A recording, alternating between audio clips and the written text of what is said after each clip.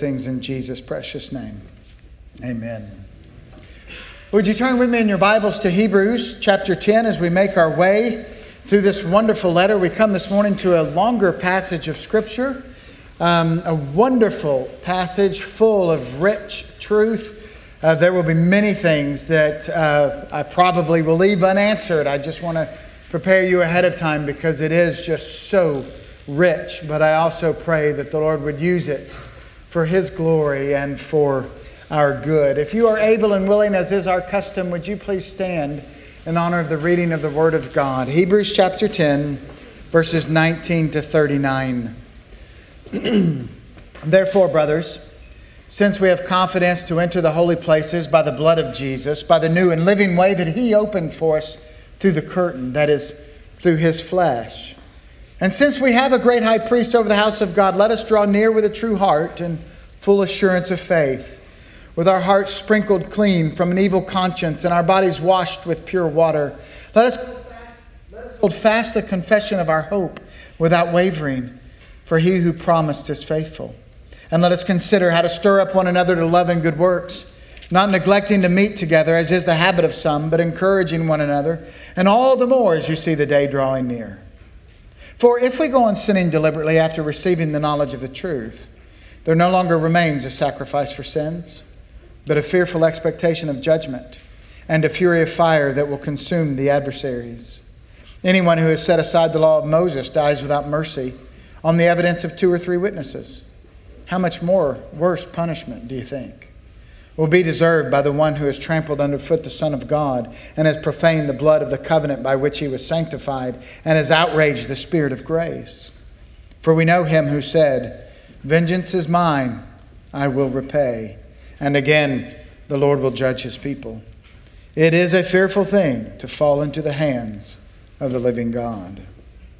But recall the former days when, after you were enlightened, you endured a hard struggle with sufferings, sometimes being publicly exposed to reproach and affliction, and sometimes being partners with those so treated. For you had compassion on those in prison, and you joyfully accepted the plundering of your property, since you knew that you yourselves had a better possession and an abiding one. Therefore do not throw away your confidence, which has a great reward. For you have need of endurance, so that when you have done the will of God, you may receive what is promised. For yet a little while, and the coming one will come and will not delay. But my righteous one shall live by faith, and if he shrinks back, my soul has no pleasure in him. But we are not of those who shrink back and are destroyed, but of those who have faith and preserve their souls. This is the word of the Lord. The grass withers and the flower fades, but the word of the Lord stands forever. Would you pray with me, please? Our God in heaven, would you now take your word and meet it with your Spirit and have your way with us? Put on display the name of Christ. We ask in His name. Amen. Please be seated. Jenny was once told by someone when our children were young that she told her children that she loved them too much. Now, I don't know about you, but I think that's just sad. One, that somebody would say that, and secondly, that somebody would have the gumption to say that to a young mom.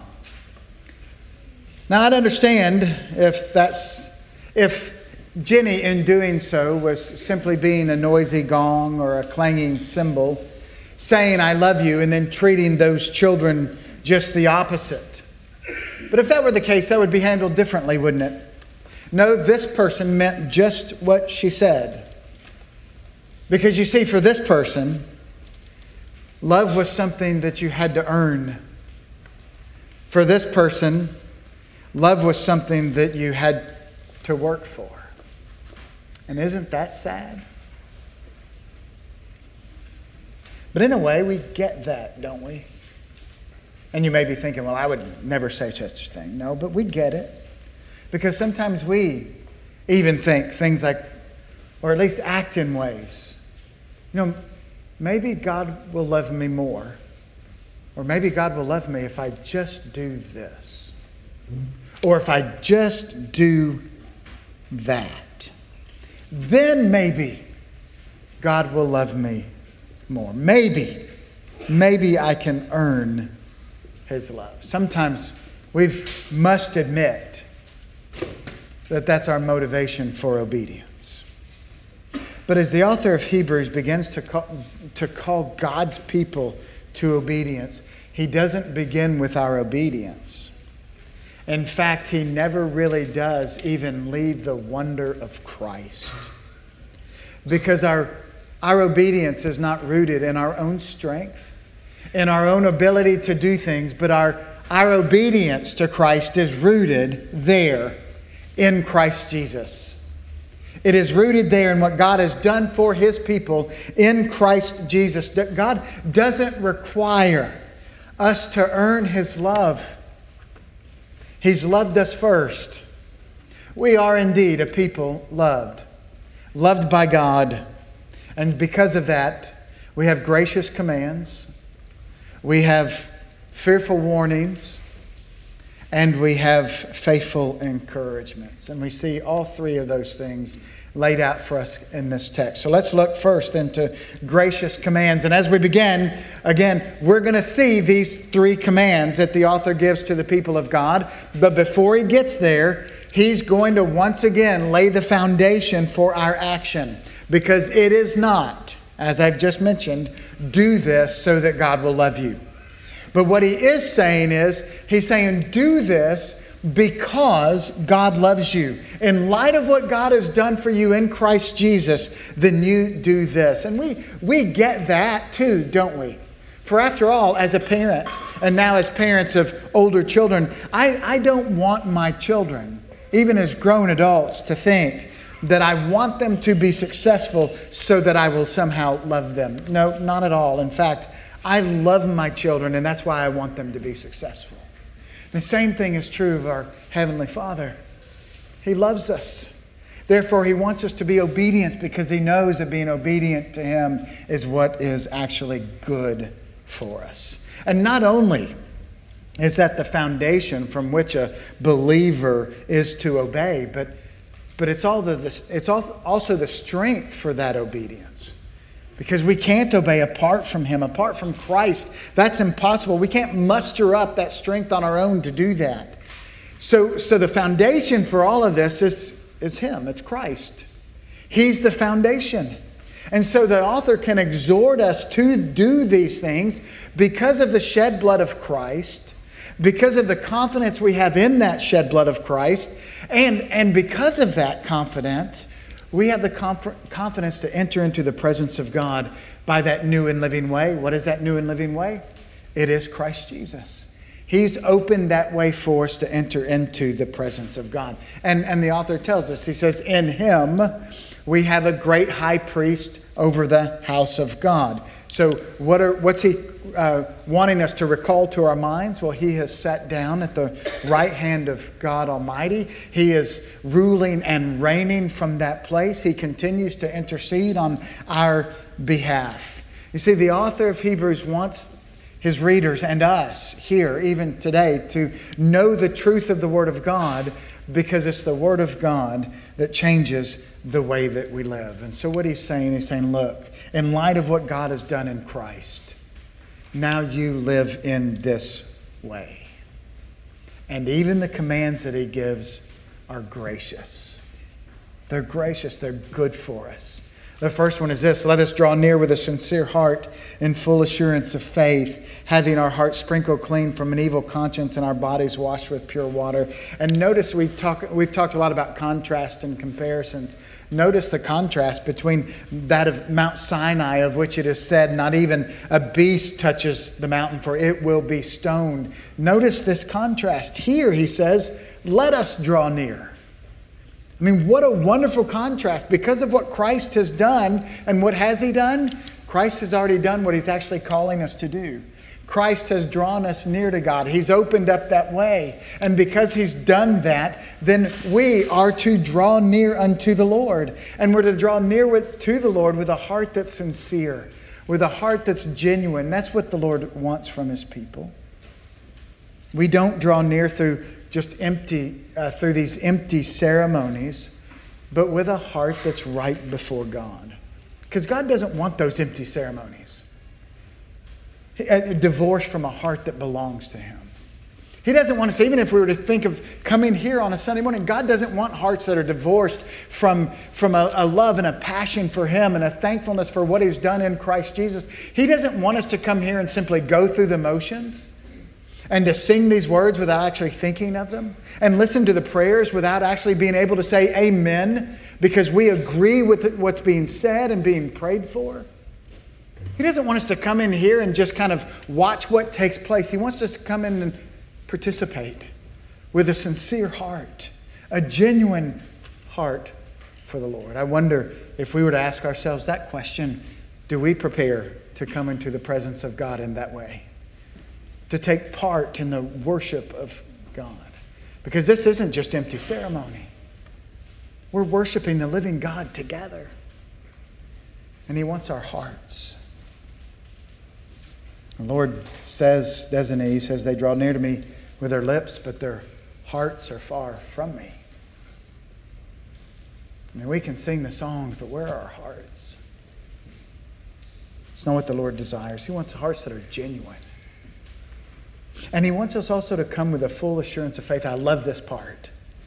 Love this part. We can come boldly before the Lord because of Jesus Christ and His work on our behalf. We come boldly before God because we know that when God looks at us, He sees the person and work of the Lord Jesus Christ given to us. And how do we know that? Well, we look at the means, not the manner in which we come, but we look at the means by which we draw near. It tells us, doesn't it? Having our hearts sprinkled clean from an evil conscience and our bodies washed with pure water. We've been cleansed by the blood of the Lord Jesus, renewed by the power of the Holy Spirit. So therefore, let us draw near to the Lord. We have every confidence to come into His presence.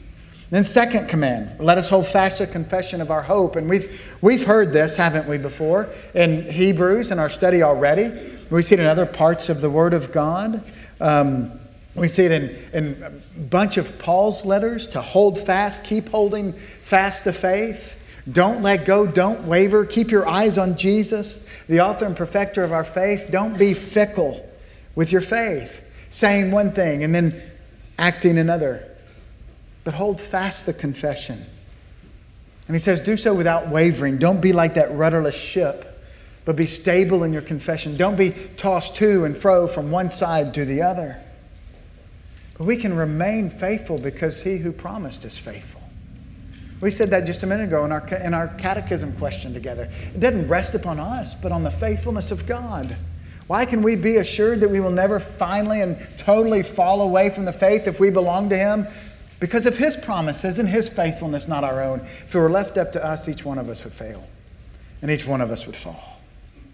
But you can stand firm because He in whom you've put your trust is faithful.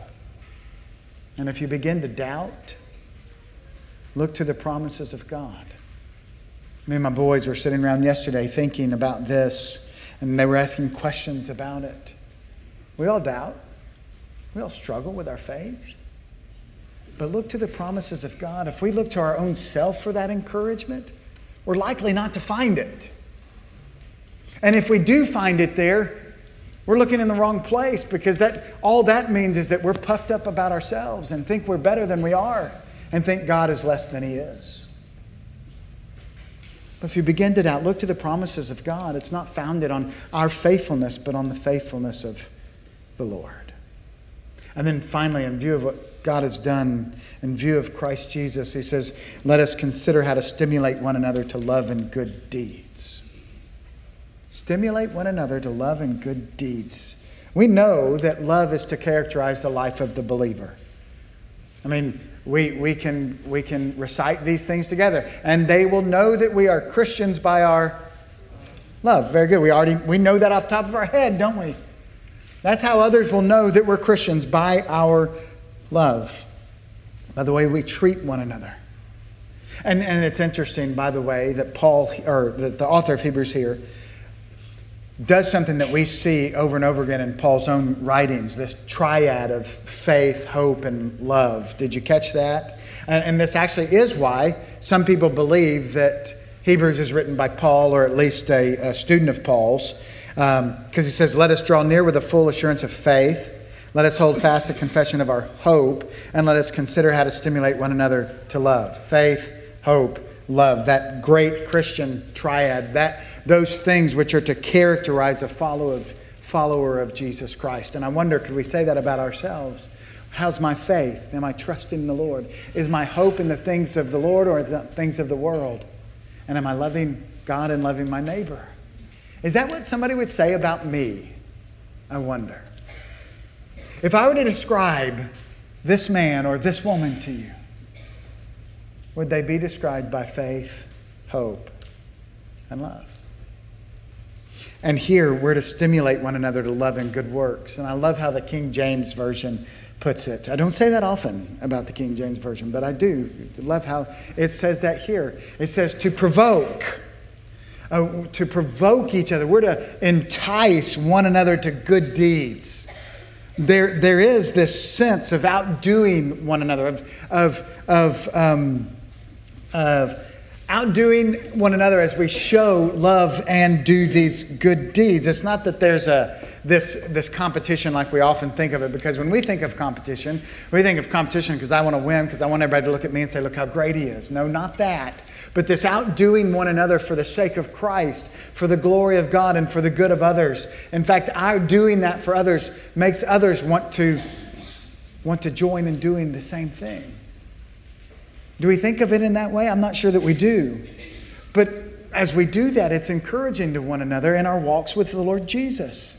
And that doesn't obviously take place in isolation. And that's why he says, not forsaking our own assembling together, as is the habit of some.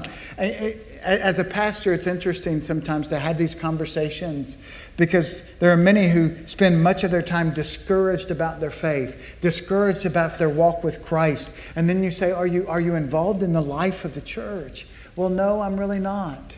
Well, maybe we ought to stop and ask the question, could that be part of it? Could that be part of it? Might we consider that may be why you're discouraged? Because this is one of the ways that God has given to us, a main way God has given to us to be encouraged in our walk with Him.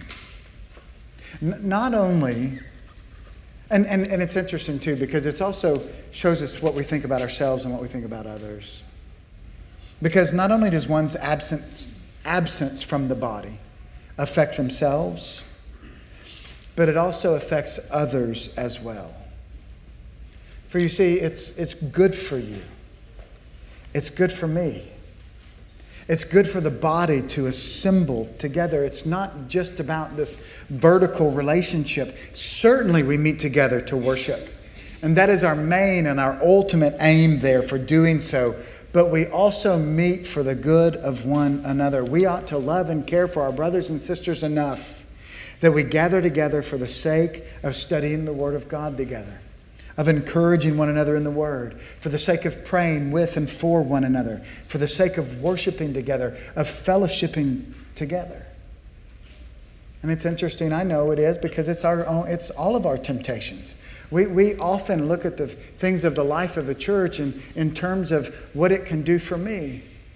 And we say things like, well, I don't really like this, so I'm not going to be part of that because it doesn't really do anything for me. Have you ever stopped to consider maybe it's doing something for somebody else for you to be there? But maybe that's thinking too much about other people rather than always thinking just about ourselves. I think we ought to stop and consider those things. Because look, let's face it, we are all different. We all do respond to different things differently and different ways of doing this, that, or the other. But have we ever considered going somewhere, doing something for the sake of another? I can guarantee you our world's not going to tell you to do that. Our world's going to tell you that if it doesn't do something good for you, then you've got no obligation to do that. I'm not talking about obligation. I'm talking about loving our neighbors. And could it be that if you actually go there for the sake of another, that you'll end up being blessed because that's exactly what God says will happen? Or do we trust that? The author of Hebrews is calling us to love one another in this way. And all the more, he says, as you see the day approaching. As you see the day drawing near, as I read it. And what day is that? But the day that the Lord will return and make all things right. that the end is near. And I think a lot of times when we think of the end is near, I think a lot of us are afraid to speak of that as if people are going to think I'm being Chicken Little, saying the sky is falling, the sky is falling. That's not what this is about. This is just true. The end is near. It was near for the Hebrews, and it's near for us. And we think, well, that's a long time for something to be near. Well, we are to live every day as if it is near. And so that's the encouragement, right? Love one another. Encourage one another in the here and now, because the end is drawing near. And with that in mind, there's also this fearful warning. But even as I say that, I want to quickly say, yes, it's a fearful warning, but it's also a gracious reminder. And he says, for if we go on sinning deliberately after receiving the knowledge of the truth, there no longer remains a sacrifice for sins. And the purpose of the author here is to remind them and us in a very direct way that there is only one sacrifice for sin. And if one turns their back on him, then there's nothing left. That's what he's getting at. This verse, it's not about believers who are just struggling with sin. It's not about those even struggling with just besetting sin. Yes, that displeases the Lord, and we're going to talk about that more in just a moment. But that's not the people that he has in view here. What's in view here are those who have received the knowledge of the truth. So they've heard the gospel of the Lord Jesus. They've even participated in some of the outward blessings of it, much like we've already read in Hebrews chapter 6, and yet they still turn their back on Christ. He's talking about those who are apostatizing, talking about apostasy. And the warning is this: look, if you turn your back on Christ, outside of Christ, there is no sacrifice. There is no hope outside of him. So don't turn back. Don't turn away from him and try to find another way to deal with sin, because there is no other way. It's only Christ. And I've had many experiences, not just as a pastor, but I used to work in a psychiatric hospital with adolescents years and years ago. And it's amazing to me. And one of the things that I found working there was, it was amazing with me, the number of ways that adolescents attempted to deal with guilt and fear and sin and all of those things that face them outside of Christ. And it's heartbreaking. What the author of Hebrews is saying here is saying every other avenue you look for to deal with that issue, you're going to be lost and without hope, because it's only Christ. It's only Christ. Only Christ can deal with sin.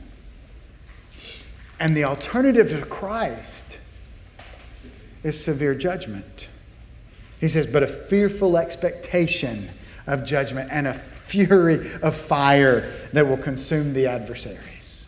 And what a way to say that. This is what's faced if you turn your back on Christ.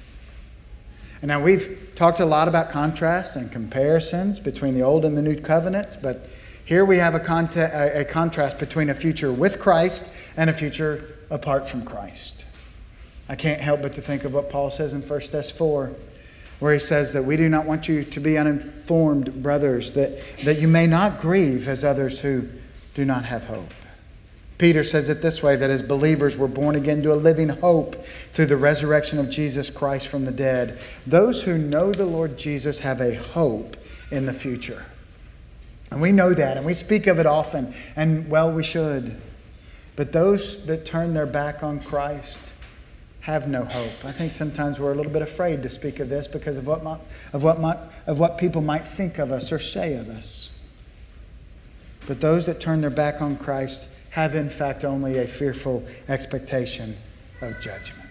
Think about a motive for missions. If that's what awaits those that have not Christ, shouldn't we want to take Christ to them? So the warning is, don't turn away from Christ. There are severe consequences for doing so. In fact, he says in verse 28, he says, anyone who set aside the law of Moses dies without mercy on the evidence of 2 or 3 witnesses.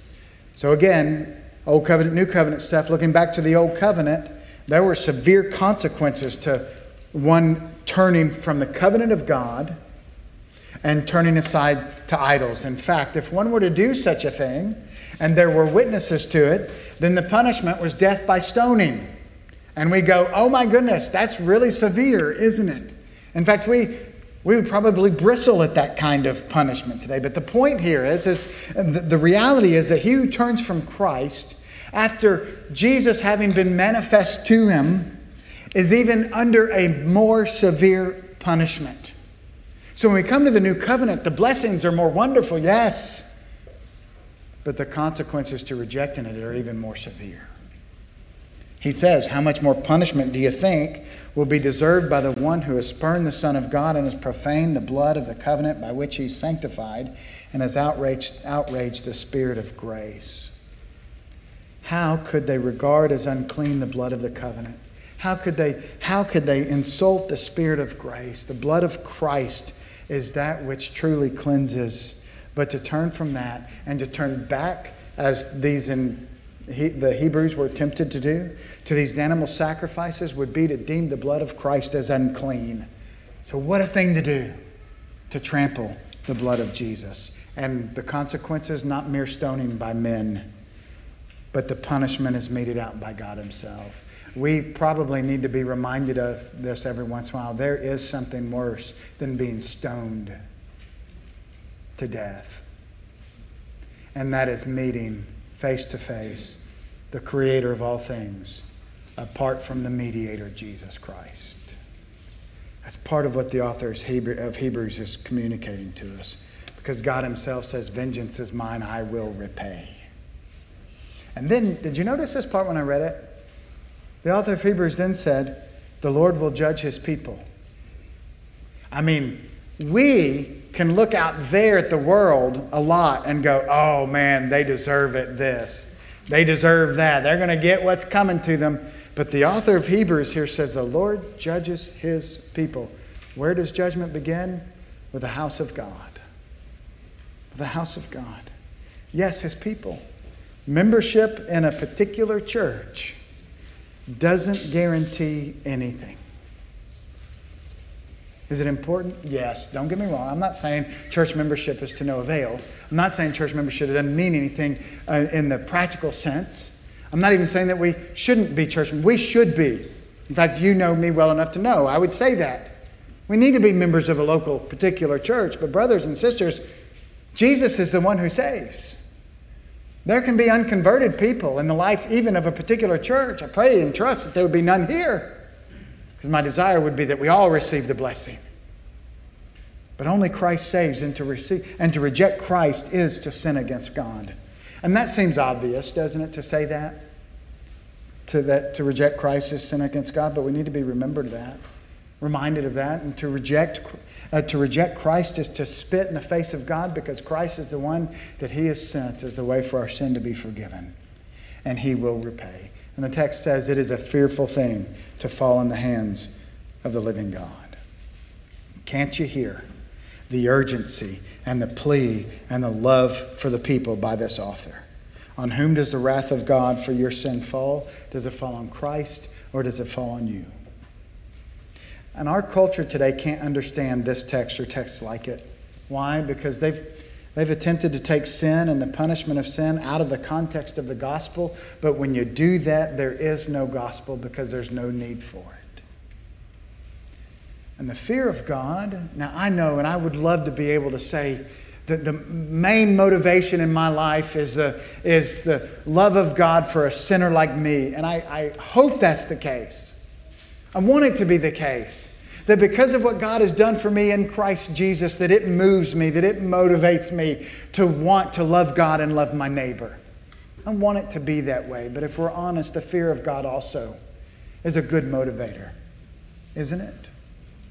And it should be. It should be. Fear of God can be a great motivator to overcoming sin in your life. And we have this warning against sin here. And again, the author's been talking not just about any sin, but he's been talking about the rejection of Christ. But I think, too, there's an application here for us. A motivation for us to keep from sinning, isn't there? I heard an advertisement on the radio a for the TV show CSI. This has been quite some time ago, back when it was really popular. And the main character, there was just a clip of the main character, and he says this in the advertisement. He says, and he's all passionate, you know, he says, this isn't just murder anymore. This is now personal. So you may be saying, what's the big deal? I want you to let that sink in for a minute, because I really do believe that's exactly what we think about sin sometimes. Definitely what our culture thinks about it. Even crept into the life of the church. Think about it. So in other words, what he's saying is, it's one thing for a murder to have taken place. It's one thing that the law of God has been broken. It's one thing that His law has been transgressed. But by gosh, it is quite another that I've now been crossed. And this is personal. Do you see? That's how we too often think about sin, isn't it? If it bothers God, oh well. But if you cross me, oh, may we see sin as sin.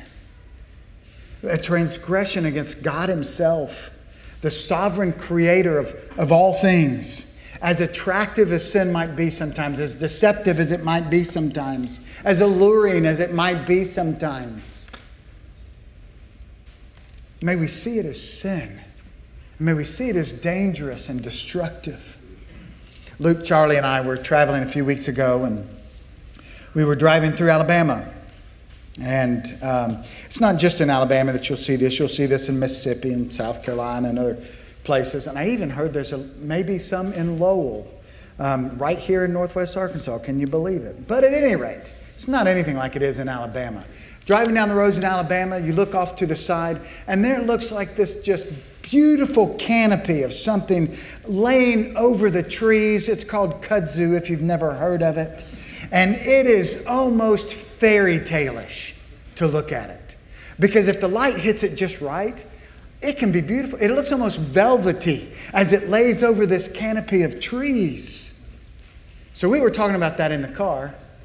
And then we began to talk about how, yeah, that's beautiful, but it's also killing the trees that it's hanging on, because it is but a parasite that kills its host. And Luke turned to me and he goes, well, that's a great analogy for sin, isn't it? And I said, yeah, that's a great analogy for sin. It may look pretty. It may come with a lot of bells and whistles. But it kills its host. It kills its host. May we see sin as sin, and may we run to Christ. Don't turn from Him, but run to Christ, because there is a reward as well. And there's an encouragement to that end. And that's where he ends this. And verse 32, the author asks him to remember the former days. After you were enlightened, you endured a hard struggle with suffering, sometimes being publicly exposed to reproach and affliction, and sometimes being partners with those so treated. For you had compassion on those in prison, and you joyfully accepted the plundering of your property, since you knew that you yourselves had a better possession of an abiding one. You see, there is a reward, and there is a future. And what the author of Hebrews is saying comparing your past and your present trials with those future blessings just don't compare. Whether it's to the Hebrews or whether it's to the Trinity Gracians. Can I say that? Does that work? Trinity Gracians? I don't know. We'll make that up. Whether it's to the Hebrews or whether it's to you.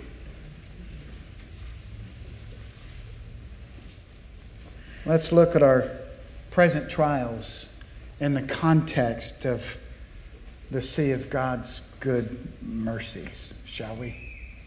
And might that change the way that we see them? When we look at that which is to come, the things of today don't compare. And because of that, we don't have to hold so tightly to the things that we have here. And brothers and sisters, you're not going to take that stuff with you. And we won't need to. We won't want to. For what we look forward to is so much greater than what we endure now. But that's a struggle, isn't it? I know it is, because I struggle with it, just like you do. I struggle with wanting things in the here and now, of holding on to them tightly. but let's look to the future. Let's have that eternal mindset rather than a temporary one. Do y'all remember the old TV show? And I don't think it's on anymore. I don't know. It may be. I don't watch much TV anymore. But it's the old TV show called Hoarders. Remember that one? That was really popular.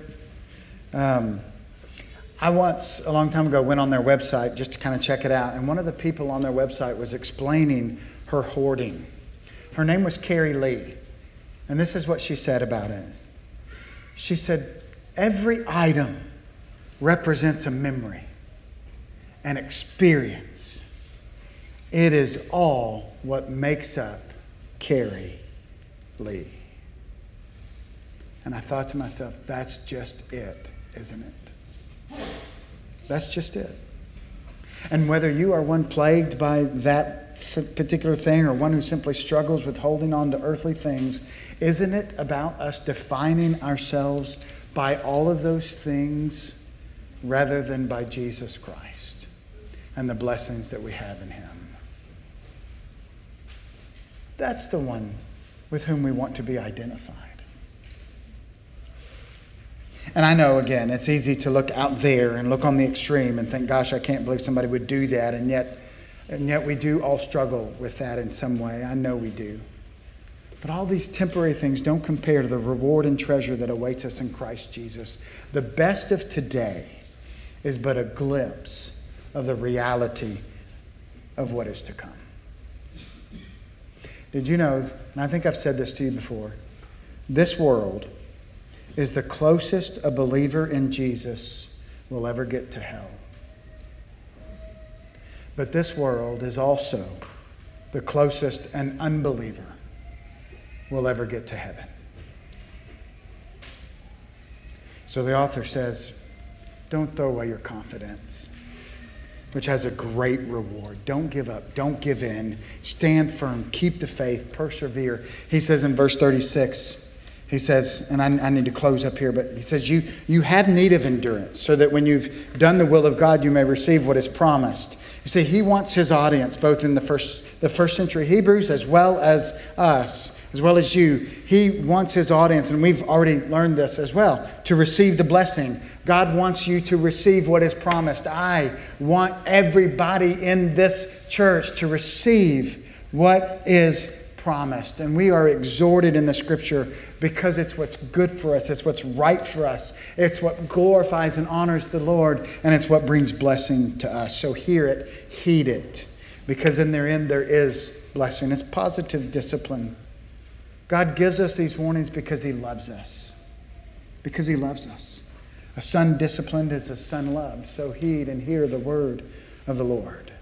Why? Because yet in a little while, the coming one will come and will not delay, because Christ is coming. Judgment's coming. So don't forsake the meeting together to encourage one another all the more.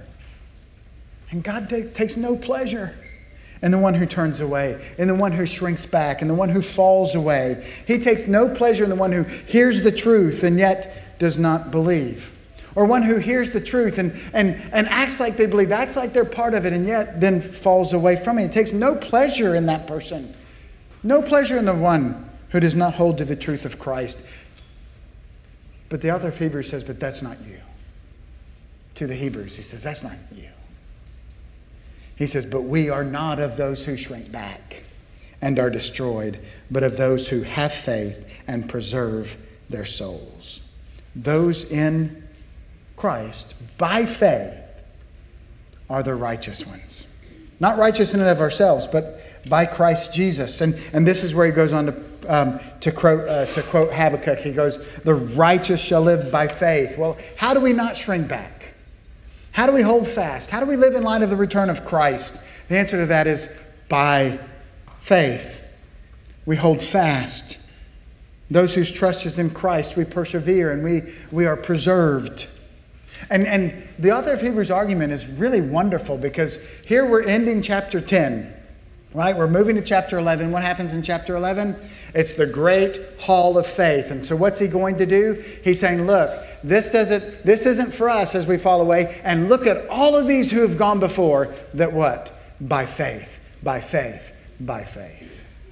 The great hall of faith in chapter 11. You, in Christ Jesus, believing and trusting in Him, you are part of that great cloud of witnesses that by faith trust in the Lord Jesus. How do we live the Christian life? By faith in Jesus, who is our great high priest, who lived, who died, who lives again, who reigns and intercedes for you even now. Brothers and sisters, we are a people loved by God.